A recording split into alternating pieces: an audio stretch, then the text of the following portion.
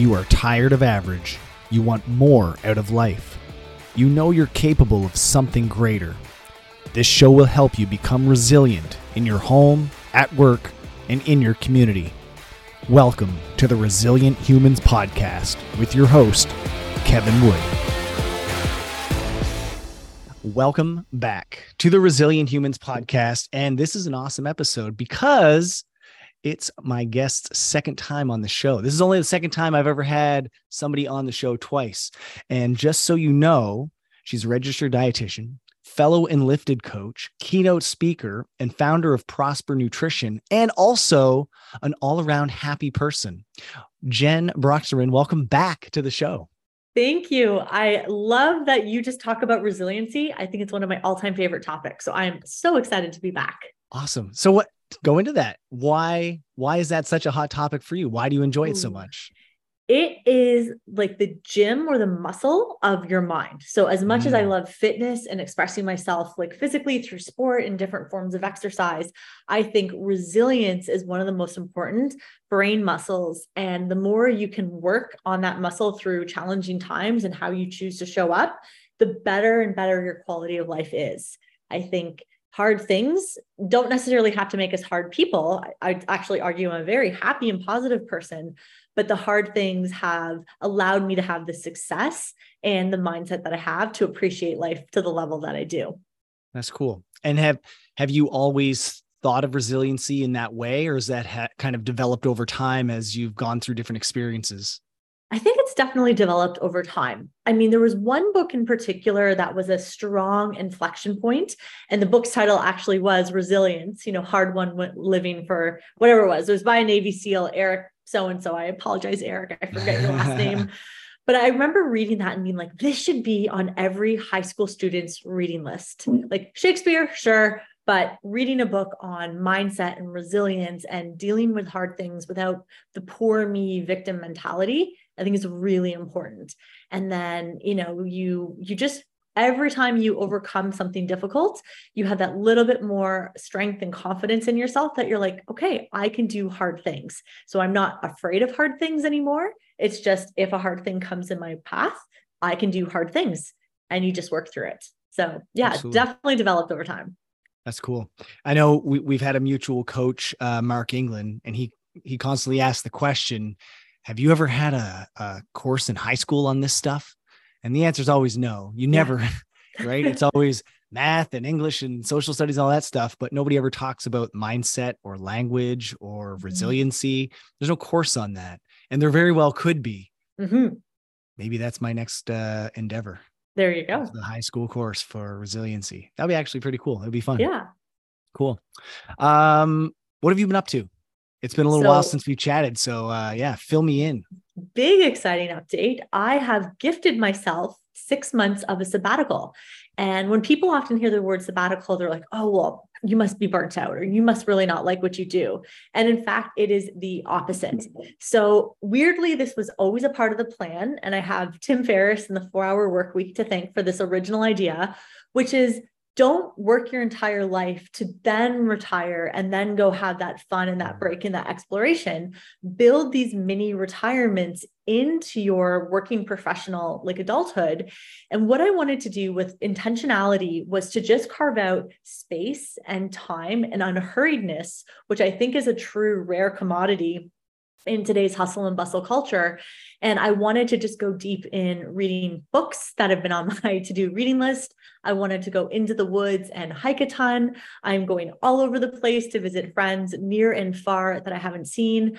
I wanted to go on podcasts and have just interesting conversations with people that I admire and look up to and have gotten a lot of value out of what they put out in the world. And then in a really beautiful way, my companies plural, are now at a place where it forced me to test my systems and scale so that I had to put these things in place so that things could run without me in the day-to-day. And this is my 6-month period to test the infrastructure I've been building. But I also wanted my team to grow in my absence, where I'm still there in a leadership role from afar, but I wanted them in those day-to-day challenges to know that I trust them enough that they can actually go and handle it. And obviously last time I was on, we talked a little bit about my cancer journey, and we can link back to that. But life is just so short and so precious. So I want to squeeze in a bunch of the really fun stuff that's been on my bucket list that I haven't had a place to drop it in. So I'm going to motorcycle race school next month. No And I'm way. going to learn how to like race motorcycles on a track. I'm with one of my good friends. We're going to go down to Costa Rica and go surfing for a week.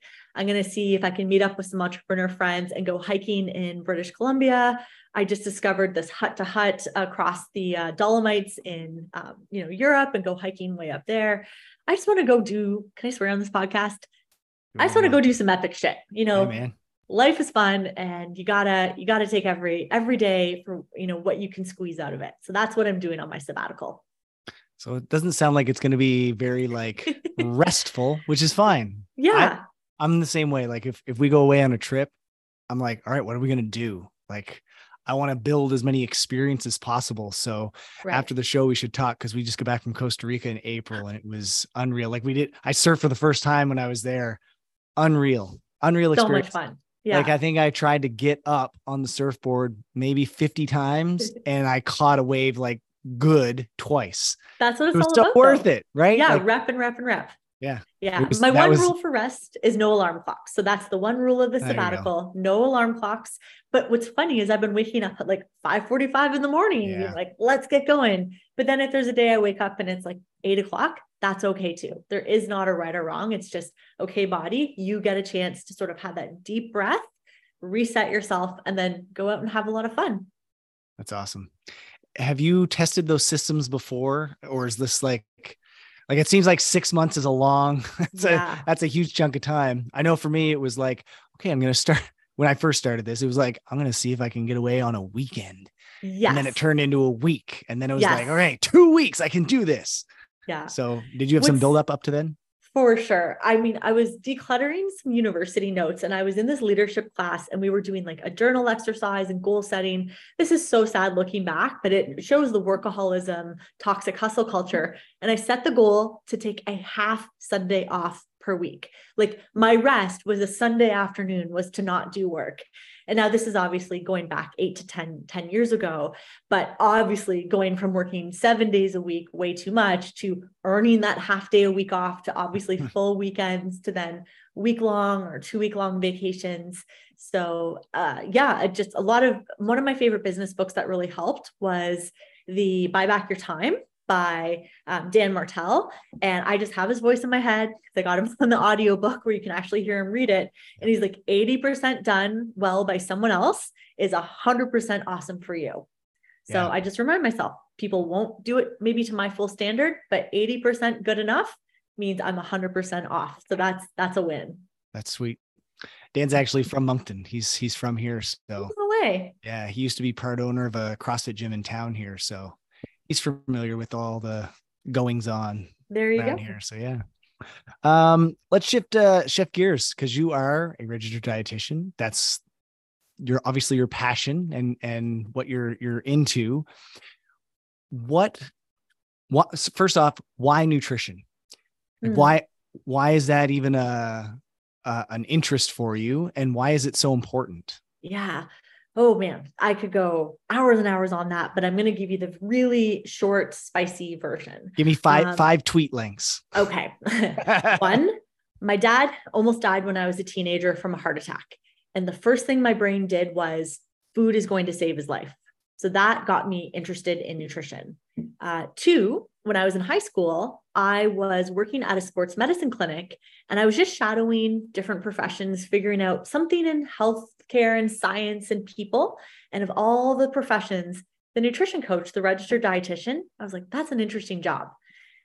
Three, personal eating disorder. I think for many nutrition coaches, they've battled a very unhealthy relationship with food or exercise or body image. And so from a genuine place of recovery and wanting to try to help others not go through the same toxic diet culture messaging I picked up on, I wanted to be part of the solution. I wanted to be one of the good guys and help people really embrace like nourishing their body, but with love and respect and without creating long-term damage. So those are my three big pulls as to why nutrition. Cool. You mentioned the toxic diet culture. well, we all know that there's a ton of these crazy myths out there. If you could Right. wave your magic wand and get rid of one or two of those myths, what would that be? Ooh, I love that question. Okay. One is that one myth is that you can fully control your body to the exact size or weight you want it to be. And I'm going to give a fun metaphor with that. I want you to think about, Kevin, the size of your feet right now. I bet none of your listeners, I hope, know the size of your exact feet. That's not something they really think about when they tune in. Do you know the size of your feet, the size of the feet of the members of your gym? Are you really, really tuned into that piece of information? I only know those that have like really small feet because I'm Right. like, how are you standing up right now? But Right. that's it. Yeah. But what's amazing is that all of us mind our own business and we just buy shoes that fit the size of our feet. So as opposed to saying only size 6 or only size 12 feet are beautiful and the attractive standard, everyone just minds their own business. They accept what their genetics have sized their feet to be, and they shop for shoes that are comfortable to their size. So I think one fairy godmother thing I wish I could do with a magic wand is I still am encouraging of, healthy movement, healthy eating patterns, healthy self-talk, healthy sleep patterns. Like we still want to care for ourselves, but being a little bit less attached to the one beauty ideal of this weight, this size, this shape. If we just take great care of ourselves, your body's going to settle wherever it needs to settle. And then you just shop for clothes that fit that healthy body for you. I think our world would be so much less stressed out and much happier and much more stable in a healthy weight for the long run. So if I could, I would like imprint a chip in everyone's brain that like related to their body size, like their feet. You don't overly think about your feet. You buy shoes that are the right size and you just get on with your day and you climb mountains and crush workouts because your shoes are comfy and they fit your feet. That would be one of my big ones. Cool. How does that relate to what you just said? What I'm thinking about is outcome goals versus process goals. 100%. So the outcome goal is like, I want to weigh this much, but the process goals of what are you going to be doing along the way to get to that outcome? So you're not really like, you can't control the outcome. You can't just wake up and there it is. You actually have to do the things. Mm-hmm. And so is that kind of what you're mentioning or what you're talking about is like focus more on the process? Absolutely. At that point, the outcome is almost irrelevant because if you focus on the journey, and I know that's a little bit cliche to say that, another way I think about it is I focus on the identity, the kind of person I want to be. Who do I want to show up every morning? What version of myself do I want to put out to the world? So this morning I got up and I went to my CrossFit class and high-fived some people at the end of the workout and felt really good moving my body. Came home and had a nutritious breakfast and then took a little stretch break. And whether that correlates to a body size or a weight, end of the day, 5 years from now, I just like the version of me that gets up and is active and is eating well. And I think for so much of the health information, they're selling outcomes because it's flashy, because it connects to the sale, because you get the beautiful before and after. But really the happiest, healthiest humans I've met are the ones who pretty much ignore the outcome and they're focused on the identity piece. What version of me do I want to be today? And so when you connect your identity to your day-to-day habits, your day-to-day routines, that creates the best, healthiest version of you. But you have to detach it to that true outcome. This, like, I'm going all in here when you talk, because this is fascinating to me. When I first started coaching nutrition, it was like macros, weigh and measure, like very rigid rules, and very quickly realized people will get results, but they're not going to last. Right. So then it turned into habit-based coaching. And that's still not quite enough. It's better than what I was doing. Right. But it's not, I haven't crossed the finish line yet. And so when you talk about identity, where do values come into that? Oh my gosh, such a good question, Kevin. So I think you're on that right transition of very information-based coaching didactic, right? Here's your meal plan, here's your macros, here's your number. I'm the expert. You're going to listen to me and hit your targets. I would call that kind of like phase one of coaching, where most nutrition coaches start there because that's what they think nutrition coaches are supposed to do. Right. Hand up, I started there myself. Right. Phase two of nutrition coaching is, ooh, maybe there's a better way. Let's look at the habits, the routines. How do we get people to be more consistent? That's definitely an improved evolution to the phase one. But what we're talking about here is this kind of more evolved phase three coach, which is they're still coaching the habits and the routines, but they're helping the person explore their self-talk, their words, their mindset, the identity, the way that they see themselves. And so for me, with my clients, I do a lot of anchoring to powerful words, powerful statements. And this is where we have our shared and lifted background, where that work really comes in. I did this before I joined Enlifted, but there was one thing I did around creating a vibe in our office. And so I have 3 photos framed. And if this is recorded, can I actually like walk you around on my camera so you can see? Go for it. Okay. So I have it on both levels of my clinic. I have one upstairs in our counseling room, and I'm on the downstairs level. And if you can read over my shoulder, what do you see on our 3 signs there? First off, I love the calligraphy, like the text of it. So it's be curious, be kind, be honest. That is exactly it. And so I found that when we added those 3 words and we have them framed in each of the counseling rooms around our clinic, it created a space for people to understand the tone and the way we wanted them to talk to themselves. We were also going to role model that. So when we explore behavior change, we're not finger wagging and scolding and shoulding all over them of you should do this, you should sleep more, you should chop your vegetables, you should pack a lunch, you should eat more protein. Instead, we're going to be curious and go, this is the reality.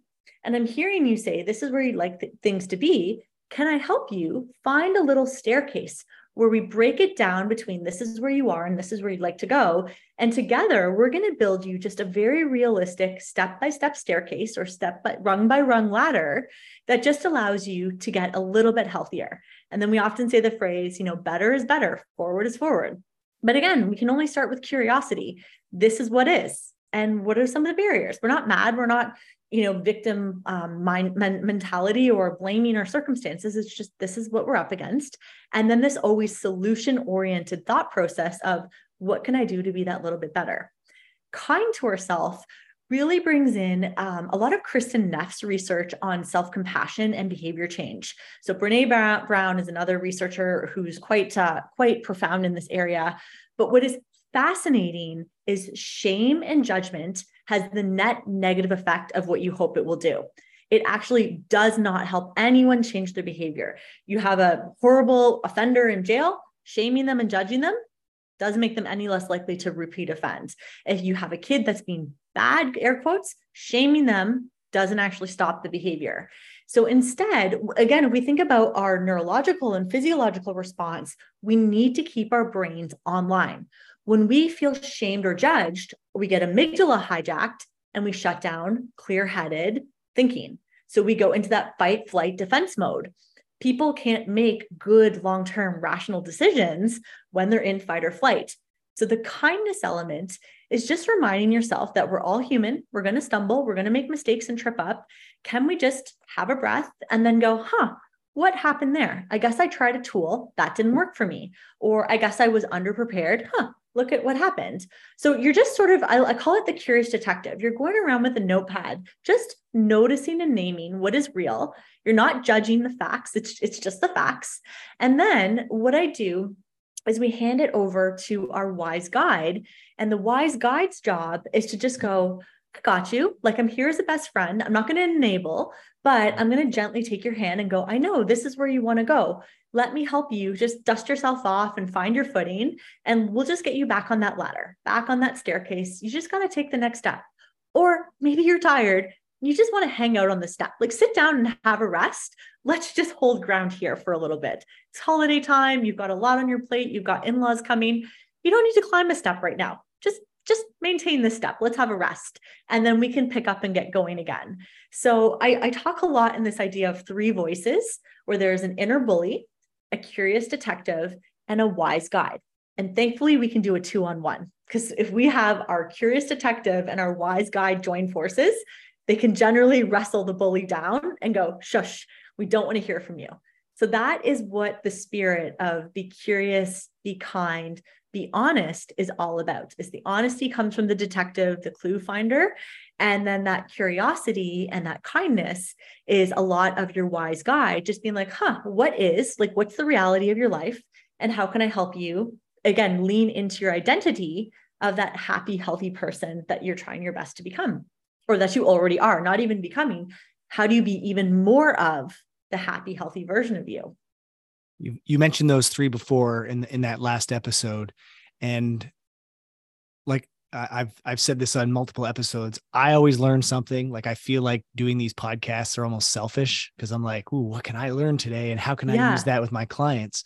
And I actually just used that curious mindset strategy, I guess, with a client today. How did it go? She's experimenting with intermittent fasting, and she's just shortening her windows. So after supper, she's done. And then it's the next day at 10 or 12, she'll start eating again. And so I said, neat, let's I'll back up a bit. I let them know that I don't know all the answers. I don't know them. I don't know their situations that they're in day in and day out. Only they know.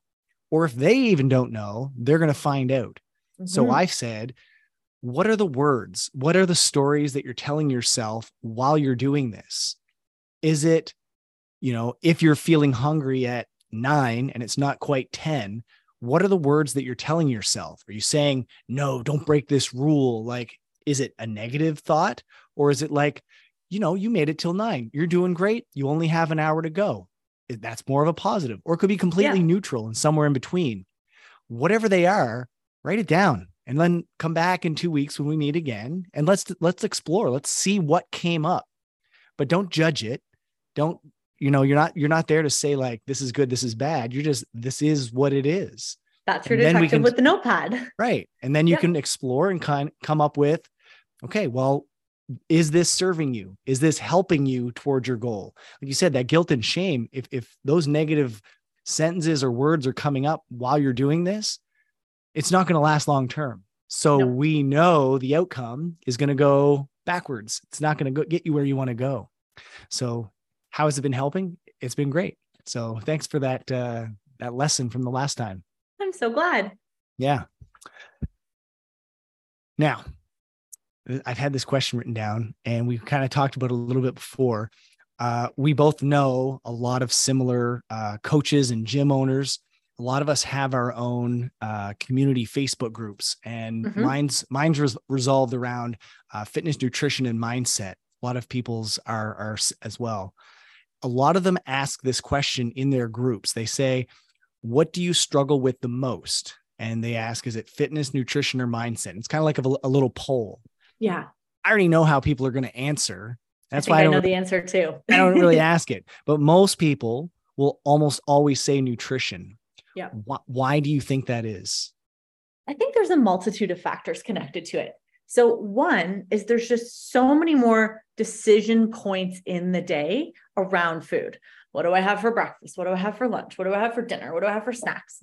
I'm stressed. I'm emotional. Do I eat? Do I not? Do I resist? We're in a very built food environment that has food stimuli absolutely everywhere. So when you think about exercise, you hear the whole, it's 4% of your week, right? An hour of the day, or, whatever the numbers work out to, depending on if you go 2 times, 3 times, 4 times, 5, 6 times a week. But food is a much larger percentage of your week you have to navigate. Then you have to throw in layers of influence. We have advertising influence. We've got social media influence. We've got family member influence. We've got food is attached to socialization. So those 2 things already add just layers of complexity that maybe exercise doesn't have to compete against quite the same way. But food is a tricky one because it's so much more than just what we eat. It's where we eat, it's why we eat, it's how we eat, it's who we eat with. It's connected to, again, that diet culture of, body shame. Do I have the most beautiful, best looking, lean enough body? There's so many messages that larger bodies are very, very unhealthy bodies. And then all that layers of shame can lead to stress and binge eating.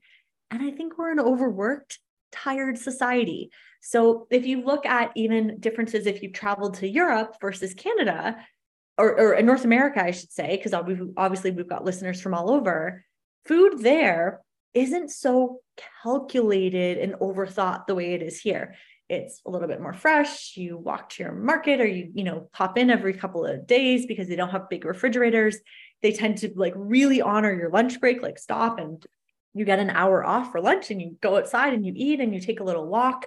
And so because they have these built-in breaks in their day, and food and socials done in just a very like kind of cohesive, lovely way, looking at North American food, it's like we're eating our food while staring at a screen or scrolling through our phone. So we're not even present to feel food going into our body. And then we're exhausted, bags of flattened meat by the end of the day. We're stressed and overwhelmed. And then we're looking for those super stimulated, unnatural sources of food to give those mega, I call them like dopamine fireworks in our brain, right? We want the calming, the serotonin, the excitement. So it's like a fireworks explosion from sugar, fat, and salt that is stacked. So we have the odds against us, just completely stacked against us when it comes to food. I think we're busy, we're overworked. There's so many decisions. There's decision fatigue, there's rushing. There isn't a slowness. And we don't really prioritize prep time. Like we all know we need to sleep, most of us 7-8 hours minimum a night. And we're not pretending we can get away on 3 to 4 hours of sleep. Yet when you think about the time that's involved in food, we've got to grocery shop, we've got to cook, we've got to sit down and eat. There's a certain amount of time that has to go into nourishing ourselves, but we're all trying to get away on that like 2 hours of sleep per night and being like, it's going to be okay. Like I can survive on 2 hours of sleep. So I always have saw sleep and food the same way. And I'm like, can't the public see that food needs more time than we're allowing it? Just like we would, not function very well if we didn't allow ourselves enough time to sleep. So I actually think there's a little bit of that trapped in our cultural norm of overwork. And where do we steal that time from? Our food and our downtime. Does that make sense? Yeah. I mean, I know the time component is definitely huge because that's one of the main we'll call it a roadblock, I guess, that people put up. Oh, I'm so busy. I just don't have time to cook or prepare anything. So right. There's also that concept of decision fatigue.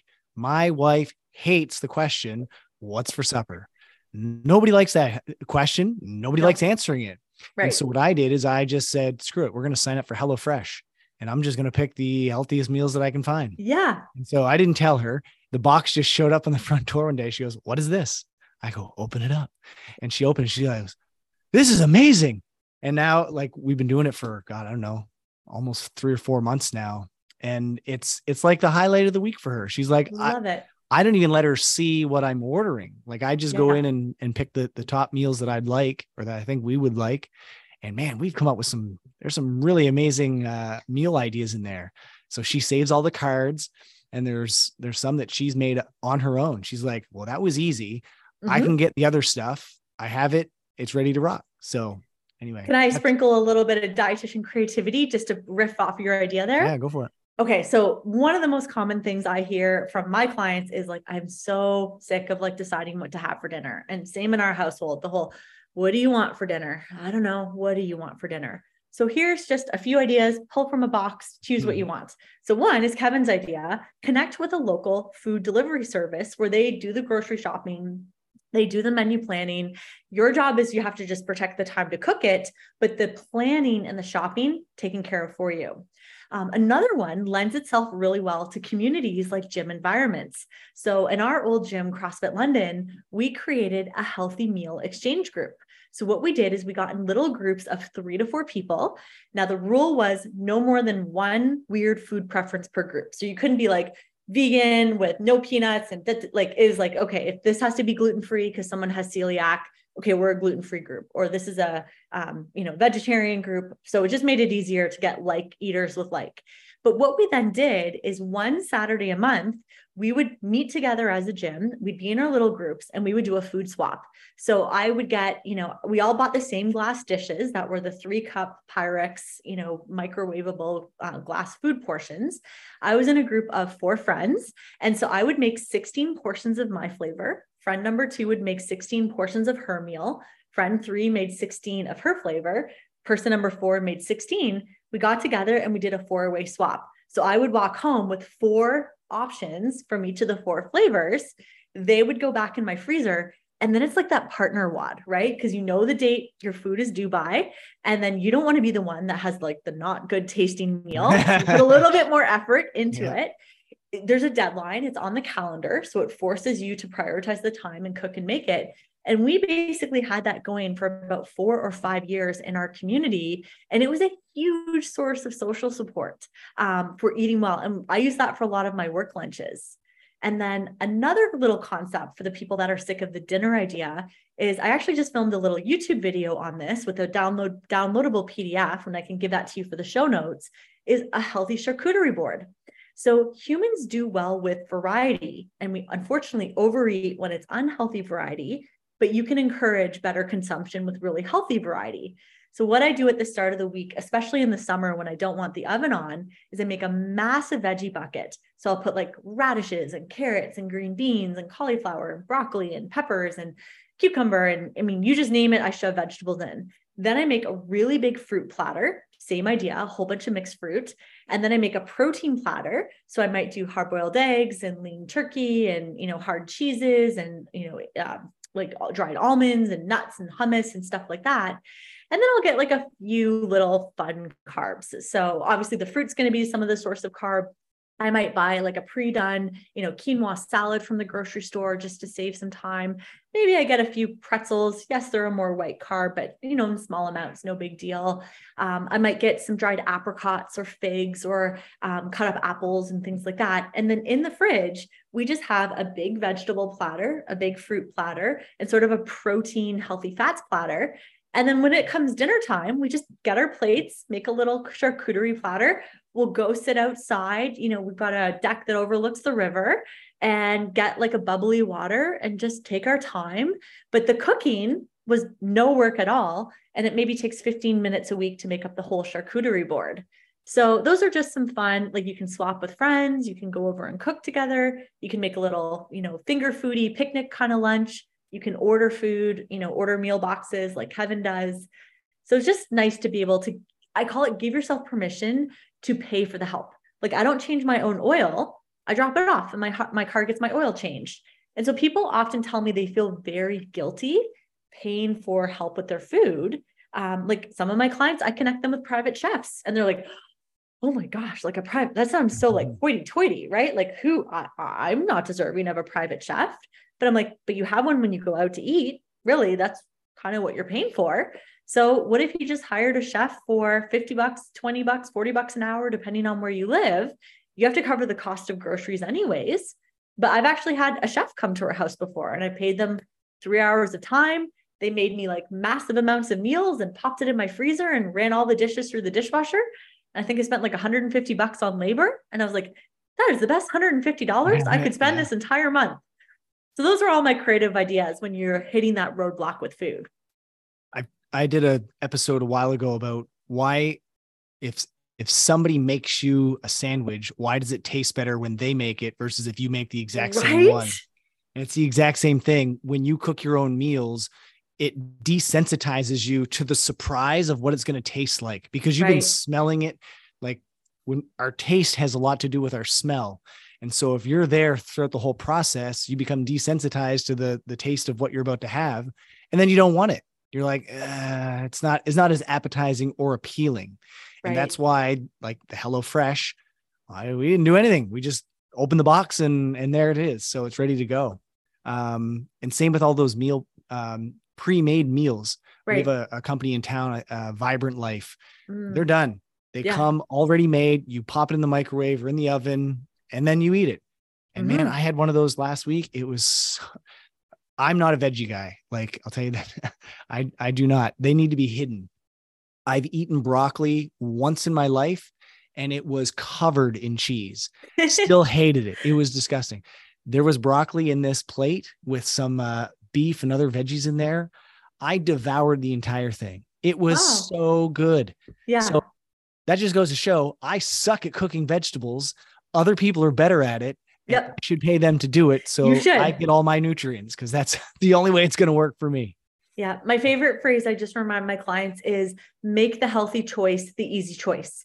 And there's many right ways. I call it up the healthy mountain. Like you can climb the sheer cliff face, or you can go up the backside that's a little bit more sloped and, easier to climb. You're still getting to that top of the mountain. So if that broccoli gets in your stomach, guess what? Your stomach doesn't care if you chopped it, you shopped for it, and you cooked it yourself. Your body and your cells just care that those nutrients made their way into you. So a lot of times my clients, this goes back to that idea of shame and judgment. As soon as we get into the mindset layer of coaching of just like that bully has been telling you, you're bad if you don't make homemade meals. You're bad if you don't make it yourself. Says who? That's just a weird societal rule. Doesn't mean you have to follow it. How do we make the healthy choice the easy choice in your real life? Being curious. And then now your curious detective and your wise guide can go, oh my gosh, there's like 10 different ways we can get good nutrition into you. What's in your budget, what's in your time frame, like what's accessible. And now you look at it as a creative problem to solve, not a chore you have to like drudge yourself through. Yeah. I swear I've eaten more veggies in the last 3 or 4 months than I have my entire life combined. Like that's amazing. Crazy. That's such a win, Kevin. Zucchini. Yes. Like, no, never, never. And as soon as they showed up in the HelloFresh boxes and they're put with things that actually like make sense, I'm like, yes, I can't get enough of this. What the heck is wrong with me?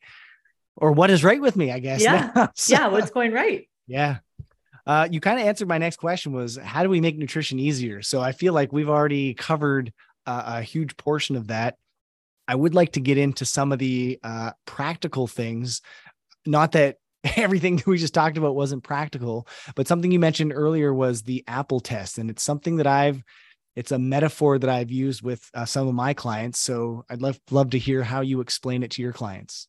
Love it. So if you haven't noticed, my love language is metaphors. It's one of my favorite ways to teach a concept, partly because a metaphor becomes a very sticky way to tell a story. And so when a client's in one of those decision moments, most of the time, if you can relate as a coach yourself, they're not like, let me rack my brain for information. When people are like in those highly triggered states, information is not going to save them. But sometimes these short, little memorable ways of thinking about food might give them that cognitive shift of like, okay, how do I want to proceed? And so the apple test is one of those examples.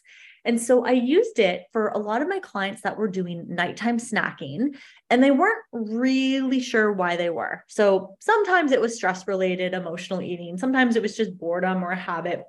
But ultimately, we were just with curiosity, exploring the fact that they usually ate after dinner and their goal was maybe body composition or weight loss. And we thought this might have been connected, but without judgment, we were just testing a hypothesis.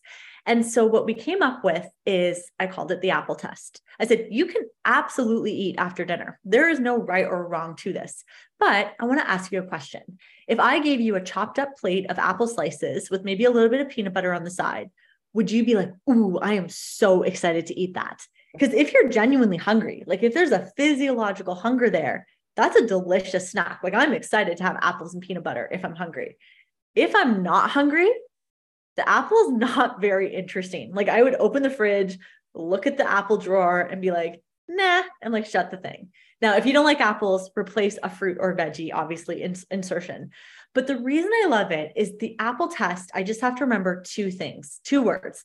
So if I'm about to snack, I ask myself, apple test. Oh yeah. If I'm not hungry enough that an apple seems like an appealing snack, ooh, there's probably something else pulling me in to eat that isn't a hunger reason. So then with curiosity and non-judgment, I just sort of go, what's the unmet need? Is this that I am exhausted and my taste buds are looking for some interest because I've been working on a project on a screen? Am I just tired and maybe I'm looking for a hit of energy via sugar when really I just need to go to bed? Am I anxious? And this is just something to sort of get up and do and chomp and, calm myself down.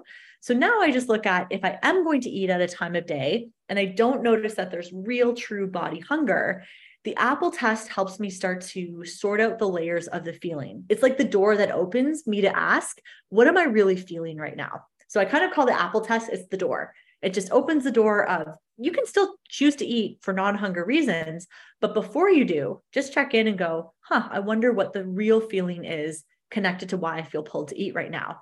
And then, like you hear, no judgment in the way I'm asking myself that, very, very curious. And then when I'm curious and my amygdala doesn't get hijacked and I stay calm and clear-headed, I can often work through the emotion without just going into an anxiety tailspin and food just sucks me right in.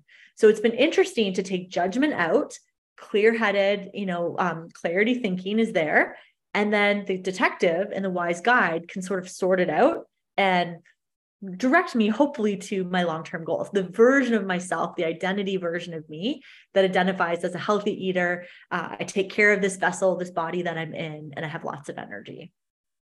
I've used that exactly the same way, and actually used the toolbox that you handed out last time with my clients. So they put that, I'll say this, generally the refrigerator is not the issue. It's the cupboard beside the refrigerator. Yes. So they'll put that in the cupboard, and when they open it up, am I actually hungry? So I had them write that. Am I actually hungry? And when they ask it out loud, again, with that curious mindset, the answer is yes, then eat something. Yeah. That's fine. Yeah. But if the answer is no, well, why am I here? Well, I'm bored. Well, if I'm bored, then I can pick something on that top shelf of the toolbox and go do something. Yes. Might be 5 breaths. I've used that toolbox where the top shelf is anything that takes 5 minutes or less. Yes. That bottom shelf is anything 5 minutes or longer. Yep. And so if it's just boredom, you really only need to break that hankering or urge in 5 minutes. It's going to take less than 5 minutes to break it. And then you're good. You're moving on to whatever else you were going to do for that day, which might even be like brush your teeth and go to bed. Yep. But if it's in the middle of the day, you might need something a little bit longer to get you through. So let's go for a walk or, fold some laundry, whatever it is. I've had people also write in, what are some personal things that you enjoy doing? Put those in there, write them down. It might be play cards with your wife or your kids, or take the dogs for a walk, things that may not have been on that sheet, but something that they can relate to and that would actually provide some fulfillment and joy in their life. So yeah, it's been a helpful tool. So thanks for that. Oh, I love it. Yeah. One of the things that's so fun about being on the sabbatical right now is I'm just taking a step back to do more giving. So one of the things that my heart's been really pulled to, one of my identity pieces, is I feel so lucky that this is my skill set. Like, for whatever reason, my brain thinks in metaphors, they're very sticky. It's helped a lot of coaches. So I actually was just shooting with my videographer this past week, and we built out a whole mini course on just fun coaching metaphors, activities, and stories.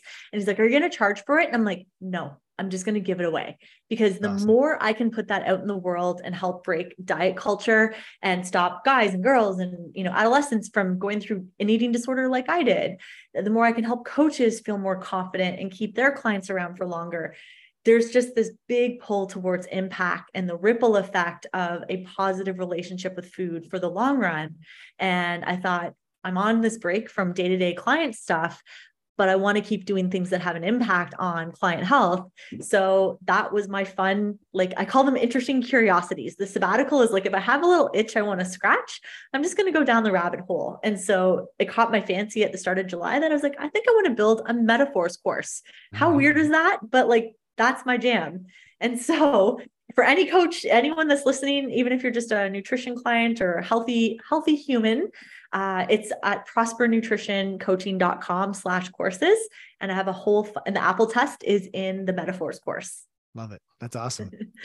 There's another game you mentioned, and it's the Drawer of Death. Yes. That sounds both exciting and scary at the same time. So please tell us about that. So our drawer of death is our CRISPR drawer, because it is where good intentions go to die.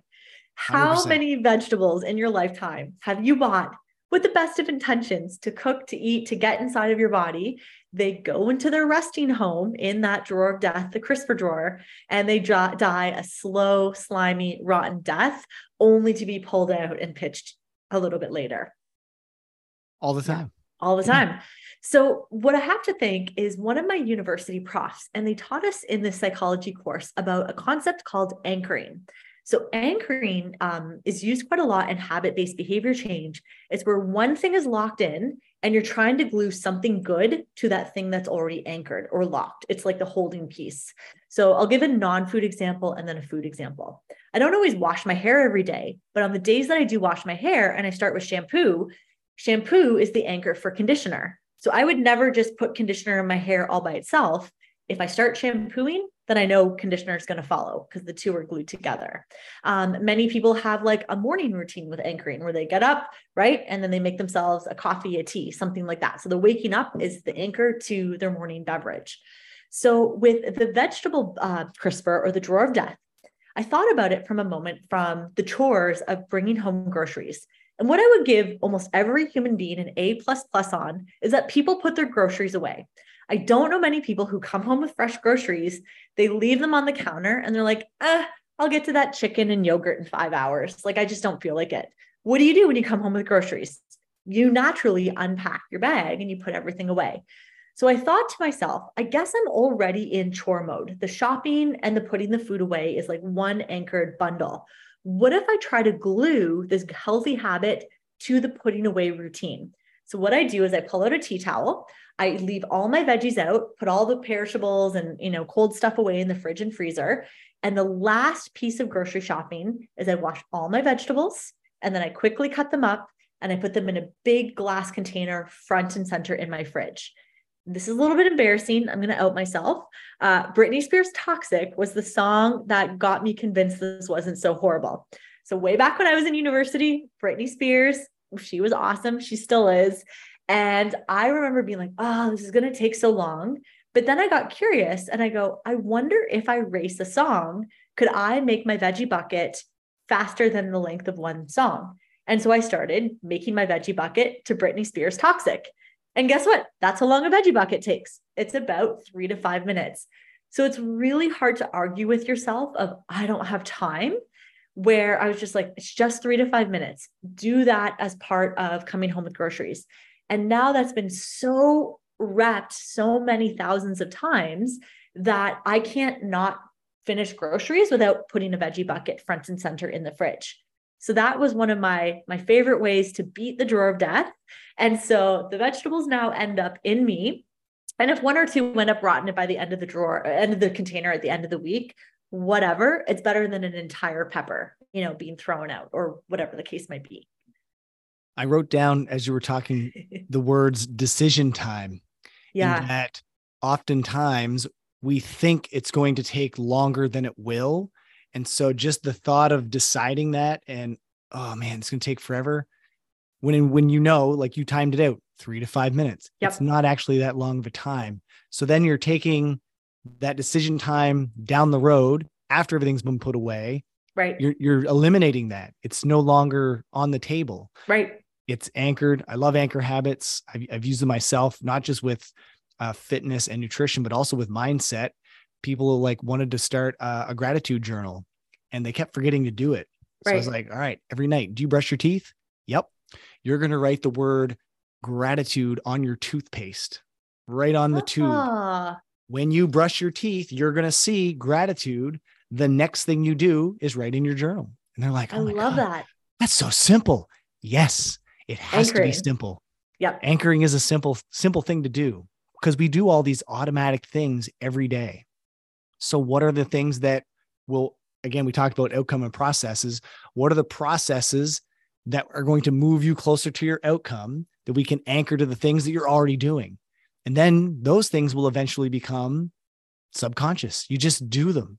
Yep. And then you'll anchor something else to those, right? Yes.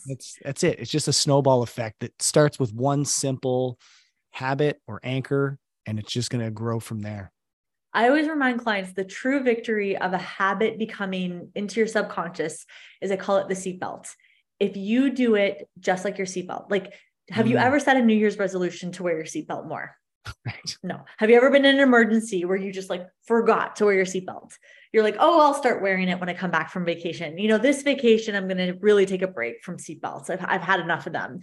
It's so automatic. You don't even notice yourself clipping yourself in. So now for me, what's great about the veggie bucket is at first it took intentional thought. I had to think about the anchor point, but now it's just what you do when you put away groceries in my household. So of course, like for most people, if you think about groceries, the anchored part is they just put them away. That's their seatbelt. So if you start to practice, you can make that seatbelt extend a little bit more. And what do seatbelts do? They save our life, right? They give us that cushion. They protect us. So by having my veggie bucket front and center, it protects me that I can quickly pull it out and make half my plate veggies at lunch. If I don't know what I'm going to do for dinner, I can like chop them up into a stir fry really quickly. So that seatbelt, that protection, it's as easy as that. It's as consistent as that. And there's some safety and some self-care preserved in that really good habit. There's that perpetual myth that it takes 21 days to build a habit, when there's research that has come out that says it's actually a range. Yeah. It depends on the complexity of the habit. Yeah. So if it's something super simple, it could be as, 7 to 10 days to build it and to like take a hold. Whereas if it's more complex, it could be in the hundreds of days down the road. Right. And so that's one of the myths that I wish I could wave a magic wand and get rid of, is that it may take longer than 21 days and you have to be okay with that. And that's realize like, that's the whole concept of just reality. That's the reality. That's the way it is. And if you expect it to be sooner and it isn't, you can't get frustrated at that. It's just, you haven't given it enough time to take hold, to actually like put its roots down, to actually be a part of you. So I'm so glad you said that. The other metaphor you're making me think of in my brain when I talk about habits to clients is I talk about a seed in the ground to a little sapling, to like a 3-year-old tree, to like a 100-year-old oak tree.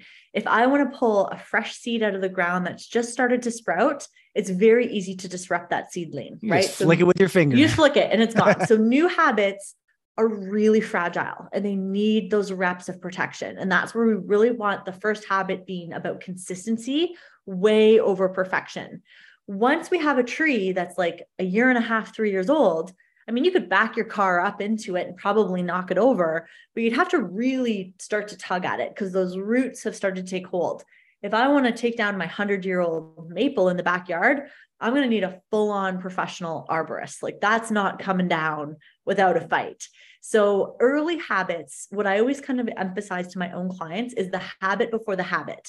There's the thing you want to change, but what you have to really realize is what you're working on first is you're promising yourself that you're the kind of person who will show up and be consistent.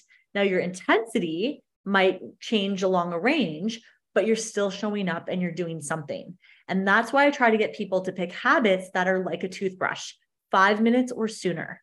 Because if you can do something that takes 5 minutes or less, you have a much greater chance of being consistency. And so it's like every day you're giving that sapling a little bit of water. Some days you have lots in a watering can, other days you have a drop, but you show up every day and you water that sapling until it's taken enough of a hold that it has its footing. And so, yeah, I call that the habit before the habit. And that's one of the first concepts I teach is you might think the first habit we're working on is like eating more veggies, but really we're working on that habit and the habit of just something small, 5 minutes or faster, that you just show up and you be 80% consistent with, because that is the magical habit that will carry you through all the behavior change you're looking for. Wait, now I thought of a new metaphor. Ooh, as you were talking. Metaphor back. Do it. When people have this idea that they need to change their mindset or change their nutrition in order to reach a certain outcome, oftentimes people do the overhaul diet and they'll change everything all at once. And you and I both know how dangerous that can be, right? Yep. You're setting yourself up for failure. And so all I was imagining was somebody juggling. And if you try to change 20 things all at once, it's like trying to juggle 20 balls all at once. Right. You're going to drop the balls. Totally. You're going to drop them. You might be able to keep them up for half a second, but they're all going to come crashing down. And so would it not be better to learn how to juggle one ball and do that consistently until you just don't think about it? You're just tossing it up to yourself. Yep. Then add a second ball. And that's what my whole nutrition practice is about. Let's nail one thing down before we start adding anything else on top of it. Create that solid base. Just learn it. You got it. No problem. Okay. You're solid in that one ball. Let's move on to the next one. Okay. Now I'm juggling two balls, but the first one's still easy. Yeah. Now I'm just focusing on the second one. So going from that, I guess the overhaul diet is more like that all or nothing mindset. Yeah. Again, if I could wave a magic wand and make that disappear, that would be amazing. And I think the world would be better off. And just be okay with focusing on one thing at a time. Absolutely. Yeah. You had one more metaphor or a game you'd like to talk about, the 3 hoops. Right. So this is a little bit of a basketball game, and it's mindset first, but connects back to food. So I call it the 3 circles of control. We have a smaller green hoop, we've got a medium-sized yellow hoop, and we've got a really big red hoop. And I want you to think about problems, things that people complain about, things that people stress about, like being basketballs. There are some green basketballs, there's some yellow basketballs, and some red. The red basketballs are things that you have zero control over. Let me give some funny examples or silly examples. I could do a prayer, a rain dance. I could, get on my knees and beg for a certain temperature or the skies to let out water or not let out water. There's really nothing I'm going to be able to do to change what the weather is going to be today, tomorrow, the next week, unless I get on a plane and physically move myself somewhere else in the world. So putting all my energy into wishing the weather was different is a pretty futile red basketball. I'm just going to set that ball down. I could be really upset with a politician in another country. If I'm not a citizen of that country and I don't have a political vote, there is nothing I'm going to be able to do to get that person potentially out of office. That's a red basketball. The yellows are the things that I have influence over. So I'm a healthy eater. I identify obviously as being a healthy person. I love when my husband enjoys healthy meals with me. Can I force him to get broccoli down his throat? Can I force him to maybe not have an after dinner snack? No, I can influence by doing things like click and collect and having veggie buckets set up and, making our supportive family environment healthy for the both of us. But ultimately, he gets full control over his body and how he would like to eat. So yellows are things that we can influence. So what we want to do as coaches is we want our clients to actually put on a pair of glasses where they see problems and complaints in colors. Green, I have full control. Where can I take ownership and accountability? Where can I take action and actually move those goals forward? Swish, swish, swish. And so I used to have this client. She really inspired me to make up this particular game because she was a red basketball client. All she wanted to do was come in and vent and complain about her ex-husband and how horrible her boss was and how terrible everyone around her was. She never wanted to talk about things in her direct control. She loved being the victim. It gave her something to talk about and gave her an out as to why she wasn't making any forward progress. And so I just scribbled on a piece of paper, these 3 hoops, and I started jotting down all the things she was talking about. And then I took out 3 highlighters and I said, we are going to draw basketballs around each thing right now that's an obstacle in your life. So where do we have any green issues that you can absolutely do something about? And she looked at her sheet. There's nothing. How many of these can you influence? There was like 1 or 2. How many of these you have no control over? She's like, oh, I have no control over this and this and this, not getting the point of the activity at first. Right. And I said, your whole sheet is red basketballs. Here's what we're going to do. We are going to set them all down on the ground. That basketball hoop is rigged. You will never swish a point. So what we have to now get is binoculars. And I know there are green things in your life you can influence. Well, I don't cook. Could we try a smaller plate? Could you personally go get a smaller plate? You're not the cook in your house, where you're not served as big of a portion because you made the choice to put that on a smaller plate. I never thought of it like that before. Right. Because when you're always looking at the world through the lens of complaints and red balls, you're going to just feel incredibly frustrated. Your emotional state's going to feel really defeated. So when you start to identify those green balls of all the places you can influence and get those points, you start to feel empowered. You have agency to make positive change. So sometimes it's just helpful. I think we all get caught up sometimes in dribbling red and yellow balls. It's just helpful reminder to be like, you know what? I can set that problem down. Let's just put that on the ground for a second. And if I am going to wrestle with a problem in my brain, let's go make sure that that's a green colored basketball. And then I can start to go find the net and get some points. So that is one of my favorite mindset games, especially when you're a coach and you've got one of those. You don't want to be mean to the clients that have that victim mentality, but it's almost a visual way for me to show them how the victim mentality is overtaking their ability to problem solve for themselves. That's cool. I've done similar, but kind of in reverse, where you laid everything out and then color coded. I've had the 3 circles and they filled in the things that they're able to do. So, it's exactly as you said, things that you can control, things that you may have some control, but maybe not, more influence, and then things that you do have control. I always start them off, and I use the example that you gave. I was like, weather. Yeah. That goes in this one. Like, you have no control over it. Now, what's something that you do have control over? They're like, what time I go to bed. Perfect. Yeah. Great. Put that in this first bubble. And then they can kind of see, I'm like, this is where we want to spend most of our time, focused on these ones that you do have control over. These are the ones that not so much of your time. They're still going to come up. You can still talk about them, but it's when you hyper focus on them, that's when it becomes a problem. So, you know as well as I do, people love complaining about the weather. It's just a point of conversation that's so easy to bring up. Yeah. Which is fine. But if it's the only thing you talk about, nobody's going to want to talk to you anymore. So absolutely. Anyway, same idea. Jen, this has been another action-packed episode. I know the last one I had a ton of responses that just said, wow, there was so much good stuff in there. And I have a feeling that it's going to be the same thing for this one. So I want to thank you again for coming on to the show. You have something coming up this fall.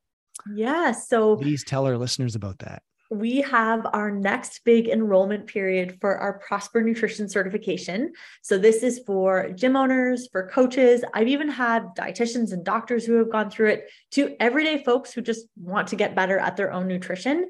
But we go through all of these metaphors, all of these resources. It just gives you a massive head start as a nutrition coach. And then for you experienced coaches, the ones that really go through this are like, wow, this is just giving me more metaphors, more games, different ways to help get certain clients unstuck. So it's from right off beginner coaches to highly experienced coaches, habit-based, motivational interviewing, but it has a big identity mindset component to nutrition coaching. So if you're expecting a macros course, that's okay, but this isn't it. It's much more in what we discussed today. And if you want a little teaser version of that, while you're waiting, I just today launched a completely free metaphors nutrition masterclass that's called Liftoff. It's right on our website, which is prospernutritioncoaching.com/courses. And if you are interested in the Big Cert, we are doing a draw. So if you put your name on the wait list, one lucky person is going to get their name pulled from the bucket. And their entire certification, like I said, I'm just in the spirit of I want to gift and be very generous. So we're going to give away a $2,000 certification to one person on our wait list. So someone has to win. Why not you? Doesn't really hurt to sign up. That's so awesome. And I'll definitely share the links in the show notes here. So if anybody wants to, they can click through, and I'm definitely going to dip into that metaphors course, because God, I love me some metaphors. There you go. Yeah, they're so useful. Anything else you want to go over, Jen, before we sign off today? No, just such an honor to be here. Thank you so much, Kevin, for the work that you're doing. I just want to say a congratulations publicly on the success of your CrossFit box. That is a huge accomplishment. And I know you're changing and have continued to change so many lives for the better. So virtual props from Ontario to the East Coast. I appreciate that. Thanks so much. All right. Thanks for tuning in, and we'll see you next time. Bye. Thanks for listening. If you enjoyed this episode, please share it with others or leave a rating and review. To catch all the latest episodes, be sure to subscribe, and I'll see you next time.